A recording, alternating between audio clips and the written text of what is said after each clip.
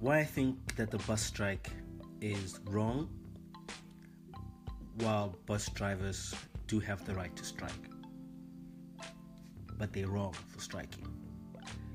So there's a big push towards public transport in South Africa, and I'm of the opinion that this push is being undermined by the bus strike. At the same time, the bus strike is also highlighting some labor issues inside the public transportation space. But there are also some conceptual regulatory issues that we need to discuss or reflect on in the public transport space. So I'm going to keep this under 3 minutes.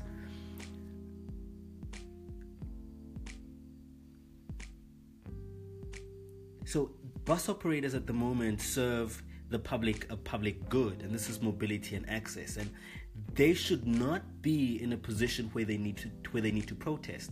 At the same time, unions and drivers should not take advantage of the essential nature of their services as well.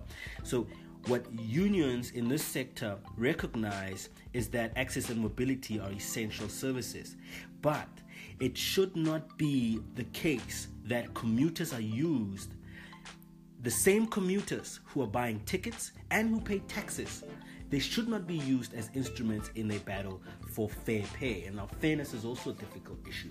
But commuters, like operators, are experiencing the same tax hike as everybody else. Everyone's going through the same increase in general cost of living and greater access to debt. But the taxes that commuters are paying, the same commuters that are experiencing these delays, the same taxes that they're paying are the ones that are used to support these transportation businesses directly or indirectly. And this is coming through subsidies. Now, the fact that commuters in South Africa are not protected from the exceptionally unfair and unjust decisions by subsidized corporate entities in the public passenger transport market makes us extremely vulnerable. No public transport user in South Africa should have to spend more than 10% of their income in transit. But during this bus strike, waiting times and daily travel times have increased significantly.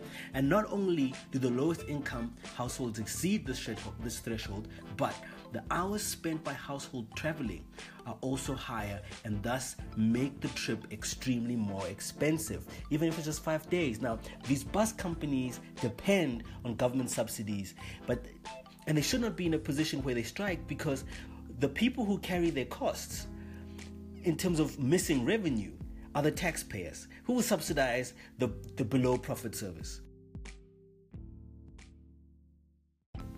So this is the follow-up on the discussion on the bus strike, and I've just got some questions now. So the last thing in the previous segment was where I ended up just highlighting that bus companies that depend on government subsidies should not be in a position to strike, because who carries the costs of the days without revenue? I mean, most businesses make, let's say if you're making 10% profit and you work for 30 days, that means the 10 days that you're operating are the 10 days where you actually make your profit, more or less. I mean, it's just an aggregate. But now, if you're missing 5 days, or you're missing 6 days, or you're missing 3 days, and you're not making a decent profit as a bus company, and you depend on subsidies, who will subsidize the profitless operations? Who will bear the subsidy bills?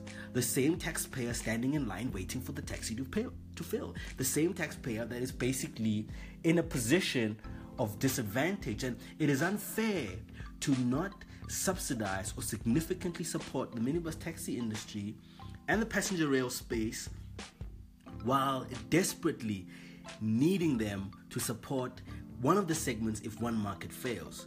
At the same time, it's also not fair that car users who are willing to participate in relieving the traffic strain and actually relaxing the system cannot even absorb commuters through a secure, identifiable platform that will enable people to just circulate each other decently. And I mean, I'm talking about this even from a rural area point of view, where you do need secure hiking type of services, or what people call carpooling it's also a type of hitching rides and sort of hailing services without charging or without having whoever's using the service pay for that. But what really worries me is that we're not ready for this type of strike. This is the wrong kind of strike in the bus industry space. Although the Labor Relations Act suggests that it's okay and you will not get paid for the days that you don't work, but at the same time, think about the fact that some of these companies have not been making money and we're still subsidizing them. Why would the unions convince the teams to not negotiate further, to not account for the commuter costs or the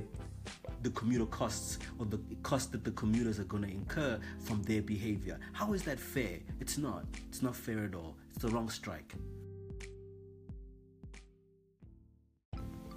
So my last point in the bus strike issue, with regard to the bus strike issue, is that the cumulative effects of what is going to be happening is multifaceted. So the most immediate side is how commuters who traditionally would use bus or who used to choose between buses and taxis and so on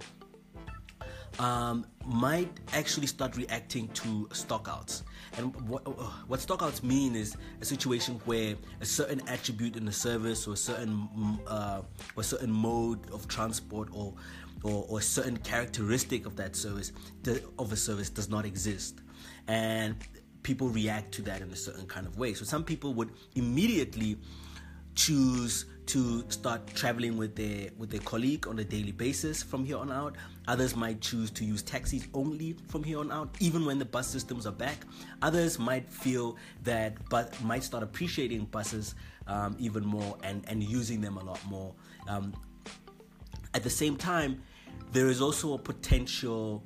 There is also a possibility that people who could afford and who can afford and who might afford in the medium term to buy a car might actually choose to buy a car because of the bad experience that they've had with one bus strike, where services are completely out for a significant period of time.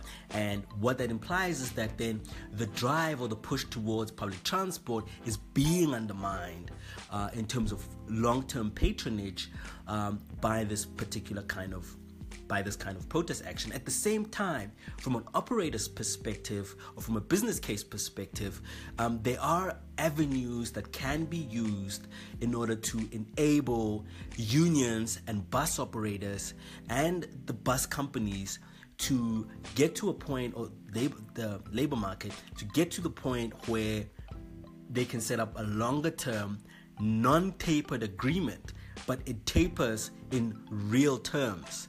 It's nominally constant, but it tapers in real terms. And what that does is it enables the existing driver to have a capital fund where they're saving substantial amount of money in that particular year, and that money resurfaces again in the following year, but it's because we actually close off access to their increase. So instead of giving them a 12% increase, you can give them a 15% increase, but it's fixed for the next 6 to 8 years, or depending on their contracts. And then it will taper in real terms, although nominally it will look flat. Okay, so welcome back, and I'm busy trying to reflect on the bus strike and my position. I just haven't had a chance to write everything that I'm talking about at the moment, but I want to make a more formal submission and not put up a blog on the subject per se. But the proposals are public and it's free information, free knowledge. So basically, the first section of the episode, I try to sort of talk about how I was basically questioning whether it is fair for commuters who are subsidizing these bus companies to endure the pain of improper labor market economic planning and forecasting. So is it fair that the average South African commuter is basically paying for the bus to strike, and they're at the same time enduring the costs of the bus striking, or the unavailability of effective mobility and access outside of their normal mobility and access? The second component, my focus was on trying to ask the question about who's basically going to cover the days without revenue, and obviously that's going to be the commuters and the average taxpayer. And the last thing I highlighted in the third segment was how commuters are making sure that these services exist. At the same time, the labor market also needs a different economic planning strategy. And what I recommended was that the labor unions and the company assess the feasibility of having a 15% increment that starts in 2020. So it's 15% at 2020, and it's kept constant for a 5-year period, and then it will be reviewed. So it's only 15%, and they earn the amount that they're earning from 2020 into the next 5 years, and it will taper in nominal terms. It will taper in real terms, but in nominal terms, it will look very constant. So you might actually find that they need an 18% increase. But then what happens is the money that they get extra above the tangible negotiable amount is actually invested, and then it comes back into their pockets year by year. So it's not an immediate salary increase, but then it has a much longer term savings benefit for the operators, and then commuters are not exposed to the risk of such protest again. Hi, my name is Trulani, and you've been listening to Moving Values, an experimental audio experience for mobility and access issues. And today or tonight or whatever time you're listening to the show, I was trying to sort of talk about my perspectives on the bus strike that's taking place in South Africa. It's been happening for a couple of days now. 1 day of a protest is more than enough, and my view is that it's unfair for the commuters who are subsidizing these services, but at the same time the operators or the laborers are also not getting a fair deal. So fairness in the public transport market is quite complex. I'd appreciate your inputs, your views, your insights and ideas around the topic, and I really appreciate your time actually for listening to the show up to this point. Follow me on Twitter, Hlulani, HLULANI OH. That's my handle. And on Instagram, I've got something called Moving Values, which is a thought catalog. And this is the audio version of the experience. So this is the first batch. And I really, really appreciate your time. So try me out. Let's chat. Send me some messages or just comment on the thematics. It's real great fun. Free knowledge, knowledge is free. And actually I'm more interested in figuring out whether the tapering system might actually work for other types of protests throughout the country, especially given that VAT has increased and so on. So it might be interesting to have a discussion around having longer term, more fixed salaries, high increases, and more fixed bases there, and we bet on the tapering in the real term, so value should go down in the real term, but in nominal terms remaining constant. More detailed and more comprehensive paper will come around the subject, but I am interested in other people's insights and inputs on this particular aspect of the podcast. Anyway, thanks a lot for your time and keep well.